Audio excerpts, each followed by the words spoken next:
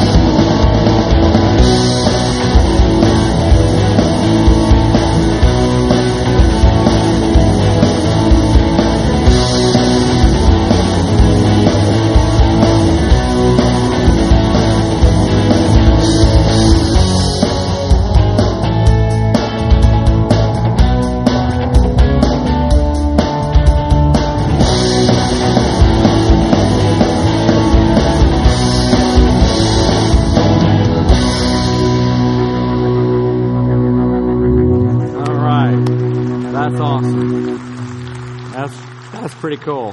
Hey, Edgewood people, if you're joining us, we just want you to know we love you and we're one church with you, and you're joining us at a great time because we're going through the story of all stories, the story of our lives, but also how it is meant by God to fold into His one big story. We're using this book right here. If you also are just joining us at any campus, get the book and catch up. Okay, it won't take you long. But this is the Word of God, selected stories from Scripture, just kind of put together in chronological order, reads like a novel, and it's helping us see how our story fits into God's story. And we've covered so much material here so far. How many read chapter 4 for this week? Let me see your hands. You guys are going to get A's today. Okay, way to go. The nice thing is the chapters aren't that long. You can get caught up if you get behind, okay? So let's do a review of what happened in chapter 4. There's so much material, a lot of classic material, and the best way to do that maybe is with a video review, and it's such a cool video. Take a look at this. It'll get us all caught up, and then we'll jump in, okay? Watch the screen again.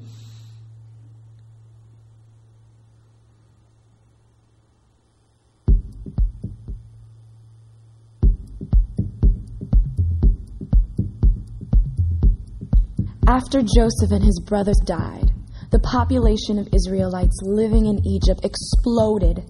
It grew so large that the new Pharaoh was fearful that they would form an army against Egypt.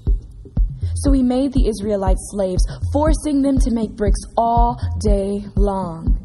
Then Pharaoh took it a step further. He issued a ruling that all newborn Hebrew boys should be killed. Soon after that, an Israelite woman gave birth to a son. Fearful he would be killed, she put him in a basket and placed him in the Nile River. The basket floated downstream and was found by Pharaoh's daughter.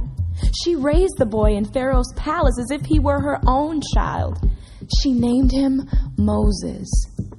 Years later, Moses saw an Egyptian beating an Israelite slave.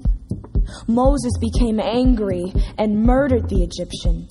Fearing for his own life, Moses fled into the wilderness where he became a shepherd. One day while he was tending his flock, he saw something incredible. A bush that was engulfed in flames but was not burning up. Then Moses heard God's voice coming from the bush. God had seen the suffering of the Israelites and wanted Moses to lead the people out of Egypt. So Moses went back to Egypt and met with Pharaoh. He asked that the Israelites be given a short break from their labor to hold a festival to worship God. Pharaoh not only denied the request, but made the Israelites' work even more difficult to punish them. But this was just the beginning. To prove that God was on Israel's side, God brought great disasters called plagues on Egypt. God made all the water of Egypt turn into blood, filled the land with frogs and insects, sent diseases to kill the Egyptian animals, gave the people terrible sores, and brought terrible thunderstorms and terrifying darkness. Then God sent one final plague. God protected the Israelites by giving instructions to each family to take a perfect sheep, sacrifice it, and put its blood on the door frames of their houses. The Israelites did what God commanded. At midnight, God moved throughout Egypt, and every firstborn son, including Pharaoh's, were killed. But God passed over every house that had blood on its doorframe. Pharaoh was so overwhelmed that he practically begged the Israelites to leave. So in the middle of the night, after living there for 430 years, the Israelites left Egypt. However, Pharaoh once again changed his mind and sent his armies after the Israelites. They chased them for miles until finally they trapped the Israelites at the edge of the Red Sea. But God instructed Moses to strike the water with his walking stick. When he did, a strong wind blew across the sea, creating dry land for the Israelites to walk across. After they reached the other side, God caused the water to crash back down, drowning all of the Egyptians who were following close behind. The Israelites journeyed far away from Egypt. Along the way, God took care of them, giving them quail in the evenings and flaky bread called manna in the mornings. Many times the Israelites complained about their living conditions, but Moses would remind them of God's goodness and continue to lead them toward the land God had promised them.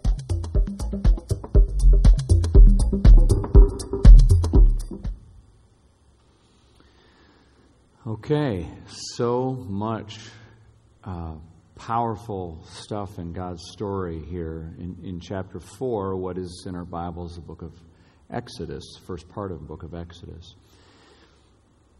We're going to be talking today about deliverance.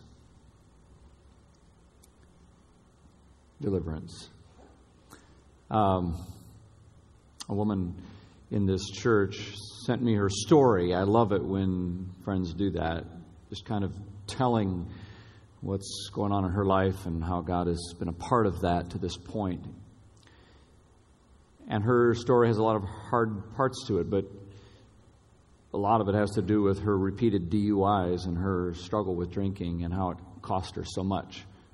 Her job and her reputation and her children. Till she finally got kind of knocked, as often happens, right, to that place that's kind of we call rock bottom, where she cried out, in a sense, to God, just deliver me. Sometimes the problem is so big and our power to do something about it is so small that our potential for the future just seems minimal to non-existent, right? When the problem is big and our power is small, your potential seems like it's not there. And it seems like your story has a really sad ending. There's another man in this church who's honest enough to admit that the family he grew up in wasn't very healthy and there was a lot of abuse. And now to his horror, he is recognizing the same pattern and cycle of abuse starting to come out and erupt through his own life. He just wants it to stop. He just wants this cycle to stop with him.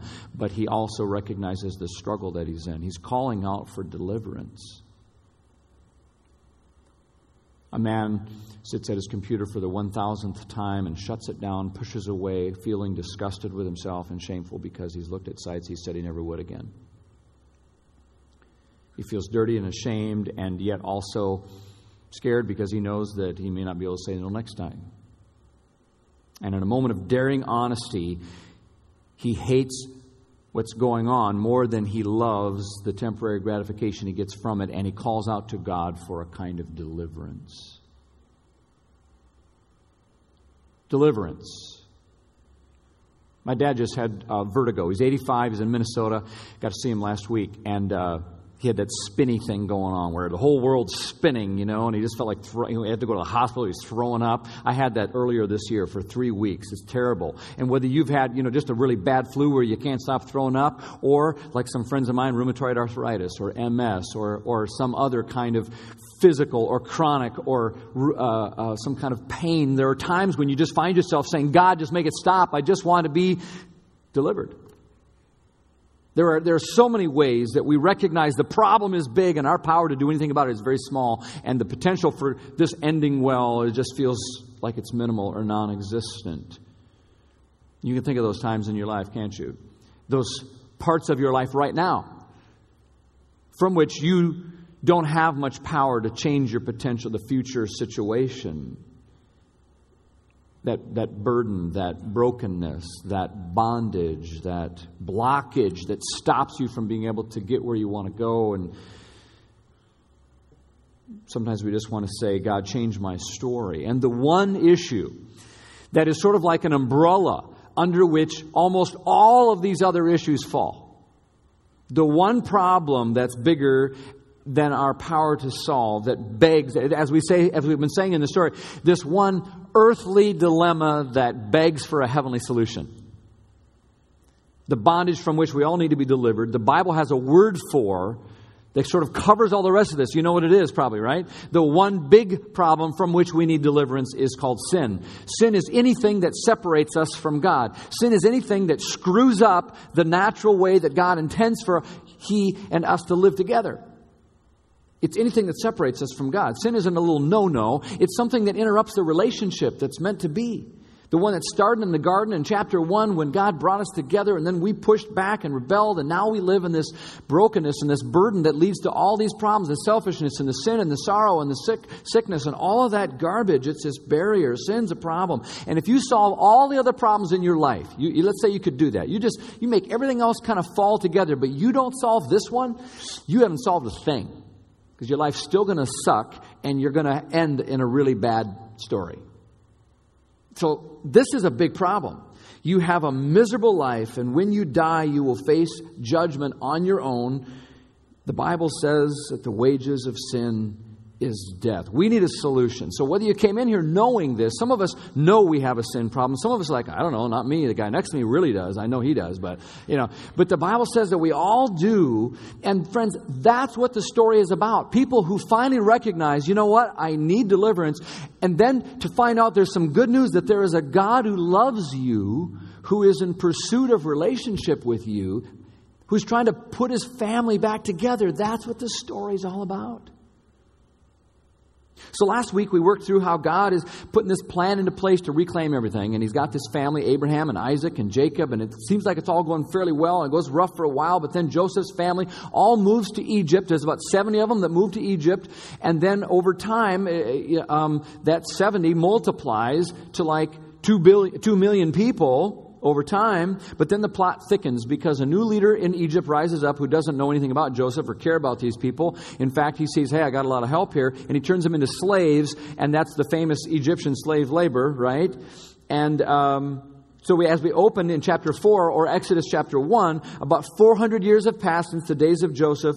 And the Pharaoh begins to fear these people because there's so many of them. And so, remember, now this is, historians will tell us, this is the glory days of Egypt. Okay, this is the zenith, apex of their power and their influence on the world stage. And a big part of that was the slave labor of the Hebrew people. And even though the Hebrews were slaves, they were still flourishing and thriving. And so to slow everything down, that's when he has this terrible decree of this gender genocide. The firstborn male killed, thrown into the Nile River, eaten by crocodiles, right? And from our view, remember we have a lower story and an upper story we're paying attention to. The lower story is what we see in our lives. That's what it looks like happening to us. That's the earthly perspective.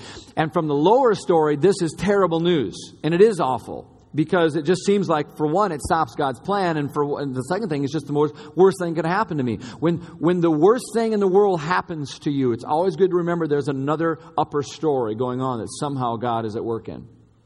But they don't know that. All they know is that the problem is big. Egypt's the most powerful nation in the world. Their power is small. They're just a bunch of slaves. And the potential just got worse because now their firstborn is going to be murdered.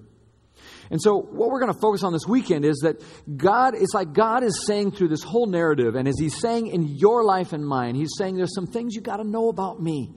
So many people don't have the right view of God. I don't know if you do, but the story is going to help us understand. We don't want to just learn the story. We want to know the God of the story so He can change our story, right? And God says there's some things you got to know about me. If you want your story to be changed, if you want deliverance really in your life, there's some things you got to know about me. We're going to try to get at those today. So, you saw in the video and you've read the story, you remember what happens here. Everybody, you have to throw your babies, all the babies in the Nile River. And so, of course, every mom's trying to hide their kids, and it doesn't work very well. One mom puts a little bassinet and puts pitch on it and tar and throws it in the river and hides it among the reeds. And she's smart because she knows when the Pharaoh's own daughter comes down to take a bath down there, says, comes home, hey, Daddy, look what I found. Can I keep him? And ironically, the Pharaoh says, I love this irony. Well, what danger could one little Hebrew baby possibly amount to? And so this one, called Moses, because he was drawn out of the waters, what his name means, is raised in the Pharaoh's own palace, his own courts, and he learns how to walk like an Egyptian, Moses does, and then this thing happens. He still remembers he's a Hebrew. One day he's out, he's seeing all of the stuffing being beaten out of his people, and Egyptian taskmaster is beating one of his Hebrew slaves, and he steps in to try to intervene, and next thing he knows, he's bashing this guy's brains in and kills this Egyptian soldier and buries him in the sand. I love what the Bible says there in chapter 2, verse 11 and 12. It says, Moses, looked this way and that way. And then he does the deed, and then he buries him in the sand, walks away, and thinks it's done, thinks it's over, thinks nothing will come of it. When do you do that? You ever do that? Looking this way and that way? You ever do that? Students sometimes will have an opportunity to do that on a test. Maybe the teacher will never know. Or you're at work and the boss isn't around. It's just, there's lots of situations in life where we're tempted to sort of take things into our own hands or do something that, we look this way and that way. No one's home, wife's gone, kids are gone. Or you can spin a story and maybe no one will ever actually know that you kind of spun it. Even though it wasn't quite reality, it'll maybe make you look or feel a little better. Or some disciplines you've decided would feed your soul and help you, but no one's really holding you accountable. It's like, so you kind of look this way and that way. It's like, what the heck?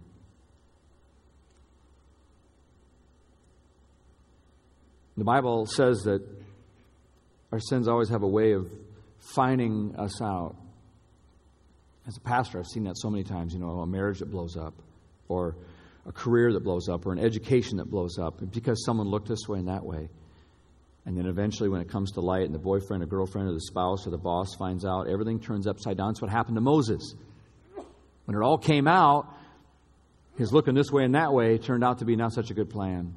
And he's booted out of the palace, and now he's a wanted fugitive, lives for 40 years. When we can make one decision in a moment where we look this way and that way, and it changes their whole life, doesn't it? Some of you have that story. You know exactly what I'm talking about. Compare Joseph last week. He had a moment when Potiphar's wife came to him. He could have looked this way and that way and said, you know what, no one will ever know. But instead, where did he look? He looked to God. He said, I can't do this and sin against God. Next time you're in a moment where you're tempted to look this way and that way, instead look up. And remember that there's a God who is with you. Not as a watchdog, but He's with you to strengthen you, to prevent you from doing what's going to wreck your life. That's a hint at the first thing we're going to be looking at here in a minute. But let's get back on the story just for a second. Moses is now no longer the prince of Egypt. Now he's a failure. He's a murderer, a fugitive. He's stuck out in bondage. himself from dining with heads of state to counting heads of sheep. And that's Moses' life. His lower story looks pretty bleak, but we still know God's at work in the upper story. He meets this guy named Jethro, sounds like one of the Clampetts, I don't know, marries his daughter, and then we find at age 80, this old guy, old Moses, flabby arms, dusty beard, standing out in the middle of the desert with a stick. And God says, I'm not done with you. I want to make your story, I'm going to change your story. I'm going to bring it into my story again. It's a real comfort to those of us who have a past. I want you to do something for me, Moses. Exodus chapter 3, verse 9. God says, the cry of the Israelites has reached me. I have seen the Egyptians that are oppressing them. God says, I'm not sleeping on the job. I see what's going on. And I know you need a deliverer, and I'm going to intervene. I'm going to come down there. God says, I'm going to come down there and I'm going to do something. And Moses is probably thinking to himself, it's about time. Thank you, God. Don't you ever feel that way? God, just come down here and do something. God says, I've heard the cries. I'm going to do something. Look what he says next. So now go. I'm sending you. I'm sending you to Pharaoh to bring the people out of Egypt. I am sending you. Most of the time, that's the way God does things. When he says, I'm going to intervene, see, I'm going to send you. I promise you this. God's saying that to you right now about something.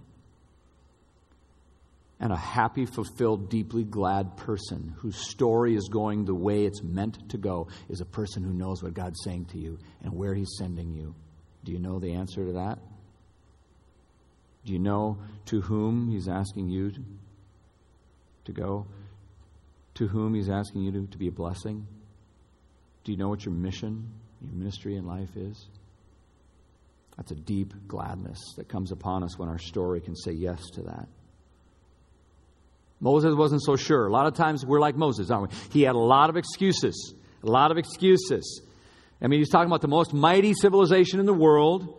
Okay? The pyramids were 1,000 years old when when Moses was born. Okay, this is Egypt. And the guy on the throne now is probably Thutmose II, who was a kid who grew up in the palace with Moses. And he got kicked out of there for murder. He's wanted. So God's saying, I just want you to march right back in there through security and go up into his face, poke your finger in his chest and tell him, let my people go.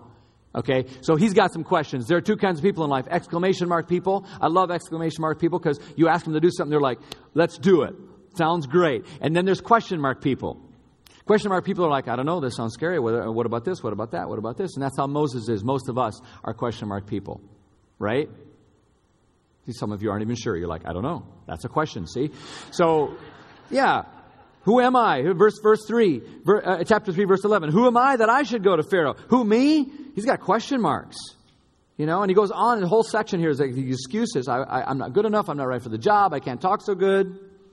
They won't accept me. I'm not a leader. I killed a man. I'm prone to stage fright. You know, my dairy products are about to expire. I got to go get new ones. He's got every lame excuse. In fact, he says in chapter 4, verse 13, Moses said, pardon your servant, Lord. Like feigning politeness with the God.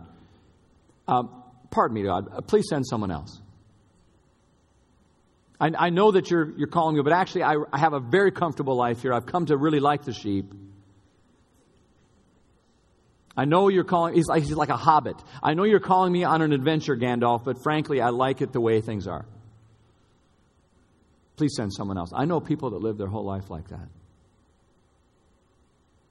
A story that's just sort of lame. You keep flipping pages like, when are you going to let God lead you into something? It's like page after page. You've got blank pages ahead of you, friends, in the story of your life. It could be epic, a story only God could write. You don't get there by saying, pardon me, Lord, send someone else. And then God says, I want to send you. And I love Moses' reaction here. He says, okay, forget about how hard it would be to go to Pharaoh. He's now worried about what the Israelites will say. And some of you know what this is like when God asks you to do something, but your greatest concern is how your own kin will receive you and what they will think of you. Here's what he says. Verse 13, Moses said to God, suppose I go to the Israelites and say to them, well, the God of your fathers has sent me to you, and they ask me, well, what's his name? Then what am I going to tell them? How about that one, God? And here's an answer that's so powerful, mysterious, and classic. Here it is, verse 14. God said to Moses, I am who I am. This is what you're to say to the Israelites. You want to know my name? My name is I am. Tell them I am sent you. And we have here a revelation from God. In the Hebrew, the words I am look like this. And we've transliterated to English, kind of like YHWH, Yahweh, Yahweh, Yahweh. Moses is saying, no way, and God's saying, Yahweh.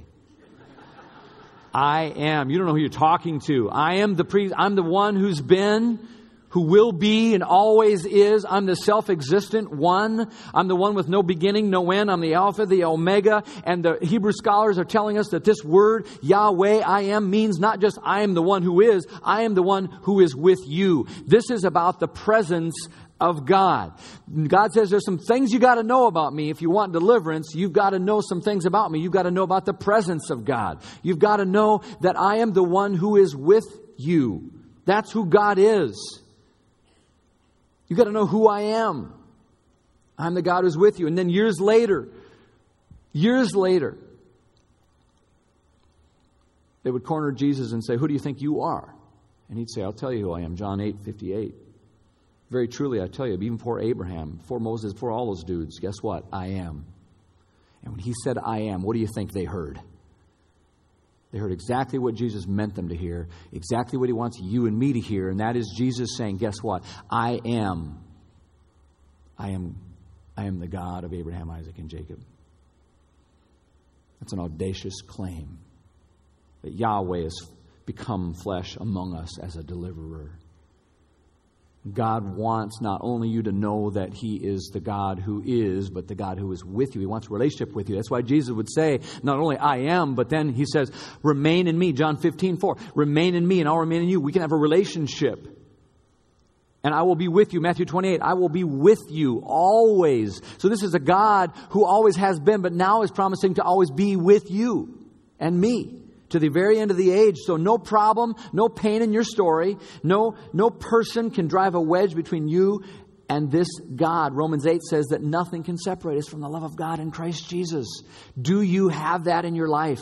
Do you live with the presence of God? Not a life where you're looking this way and that as if God didn't exist, but that you're living a life in the presence of God so that every part of your past you know can be offered to God because he's with you every minute. Do you experience God like that in every waking moment, or do you check in with God and invite him into little windows of your soul? God says, you got to know who I am. You got to know my presence. You got to know that I am with you.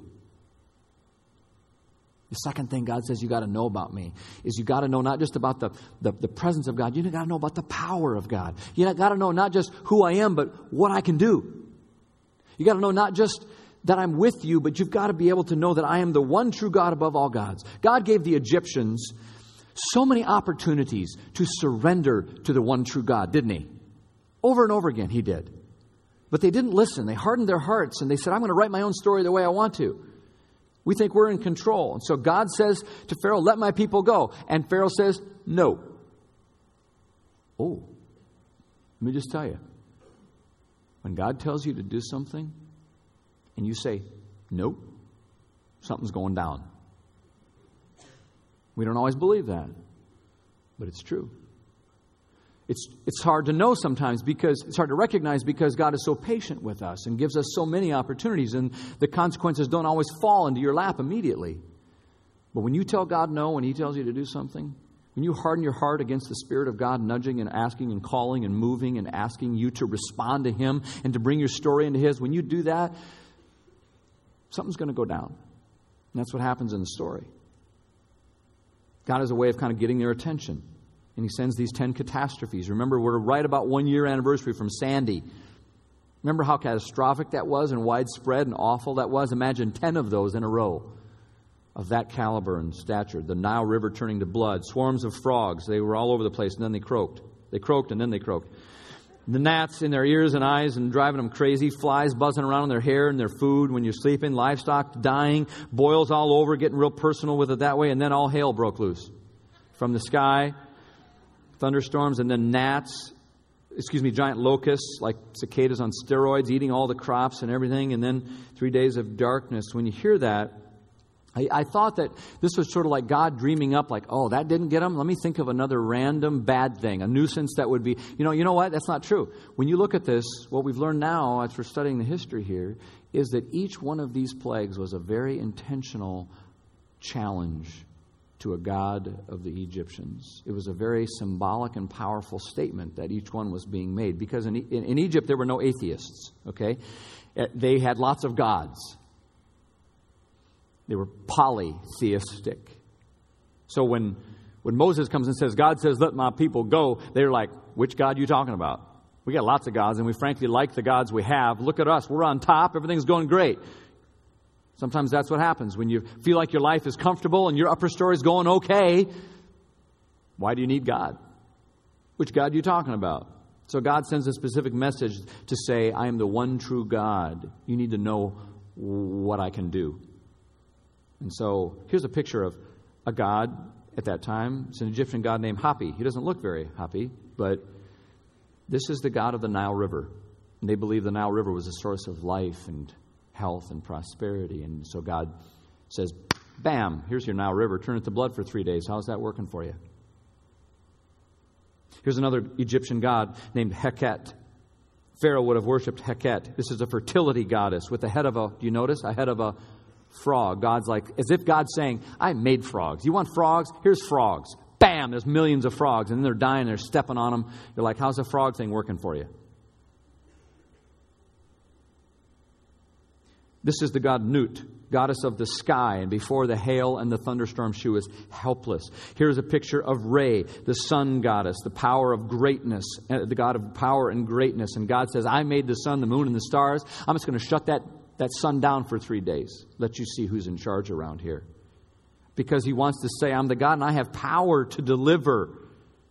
And how's that other God of yours working out for you, by the way? And this is so important for us to recognize, because we're just, in some ways, we're so much like the Egyptians, calling on all these false gods and pretending that our lives are comfortable. We really don't want God to interrupt my little life.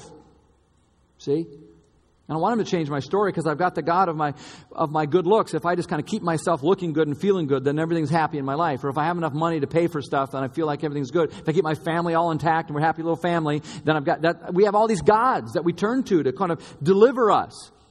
The good life or the good deeds we're going to do. Or some of us have the God of wait and see, which is like, I just going to wait and see what happens when I die kind of God. And each God like that is weak and lacks power to really deliver or rescue us when the problem is big and our power is small and our potential is puny.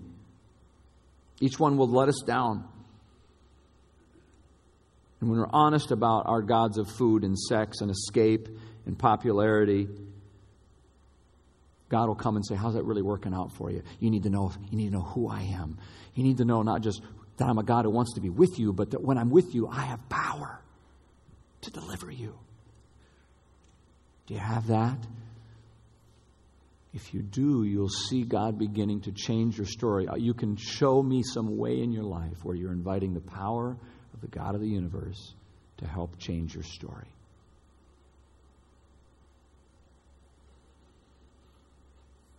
God says there's some things you got to know about me. You got to know that, my presence, you got to know who I am, that I'm with you. You got to know my power. You got to know what I can do, that I'm the most true God.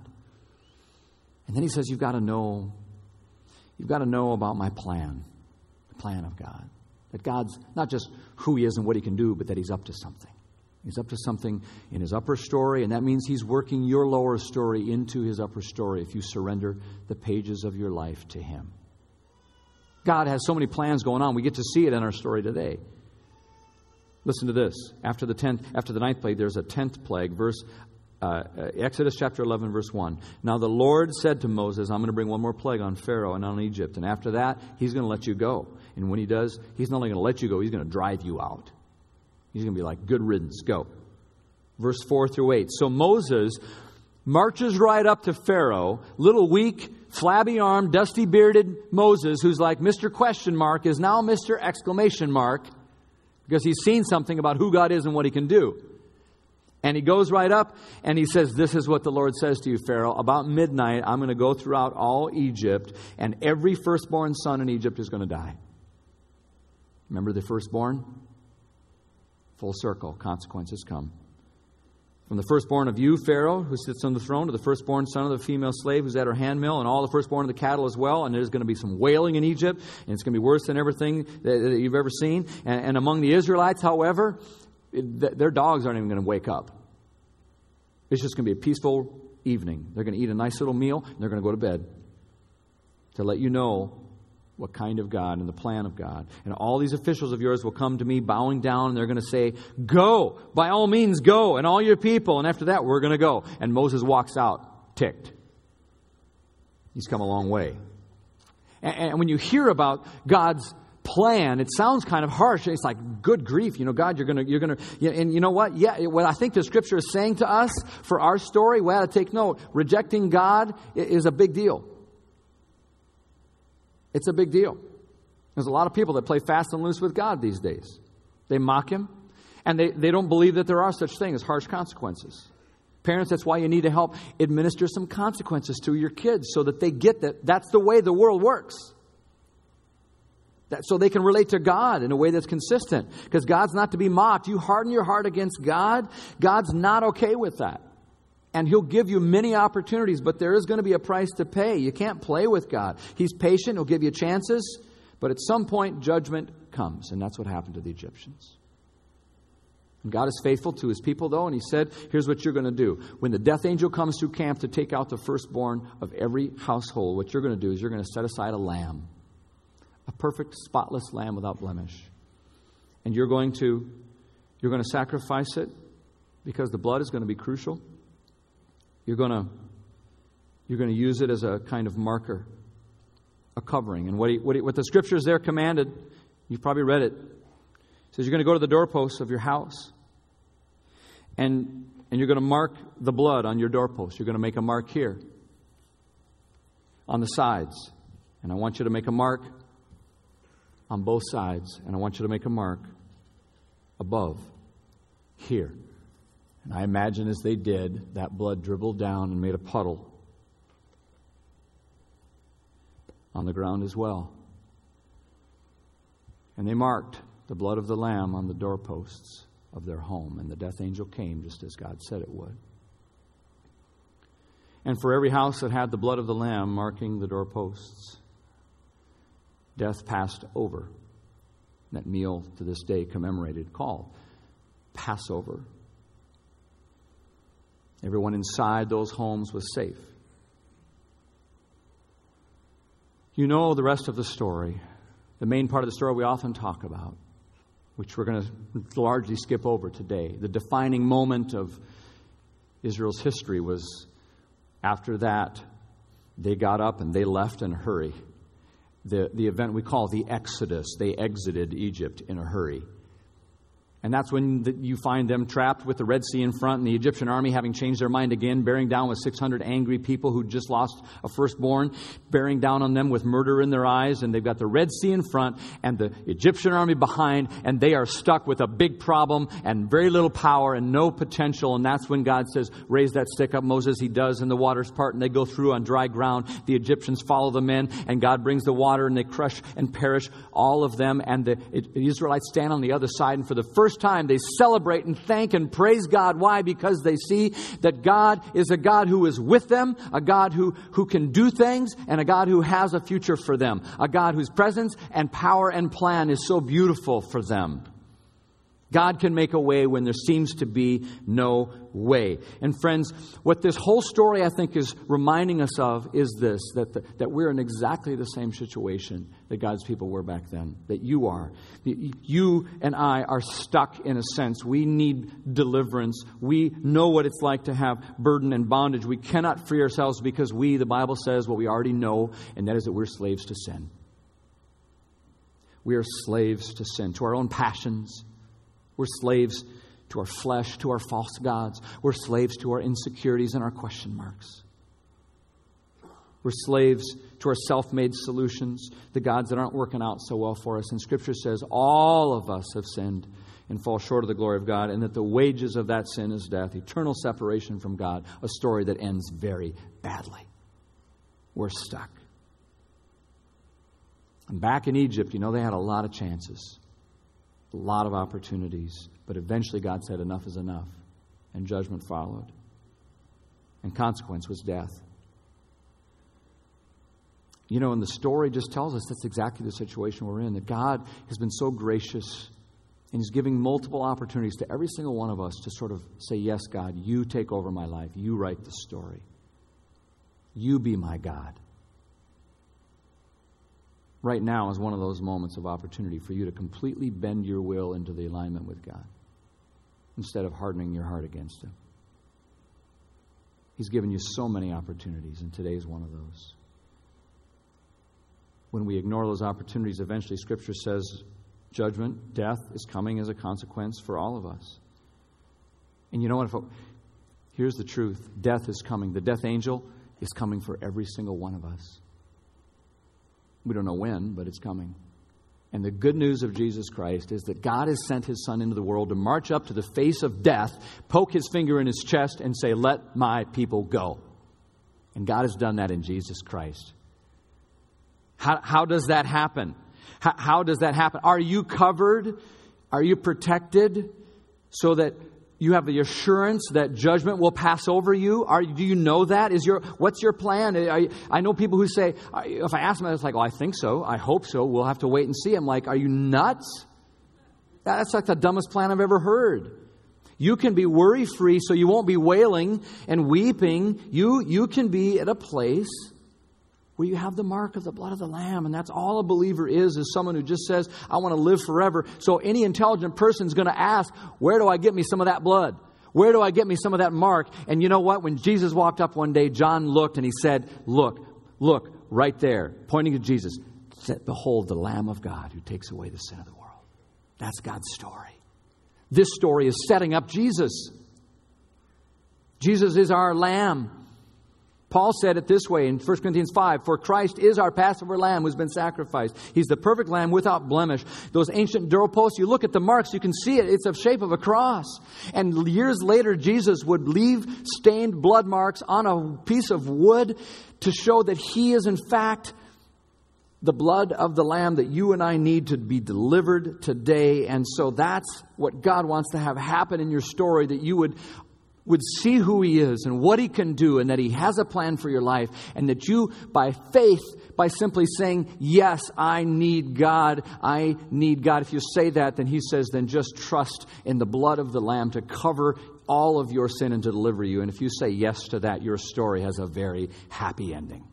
And it gets beautiful right now. And I pray you'll do that this very day. Let's pray.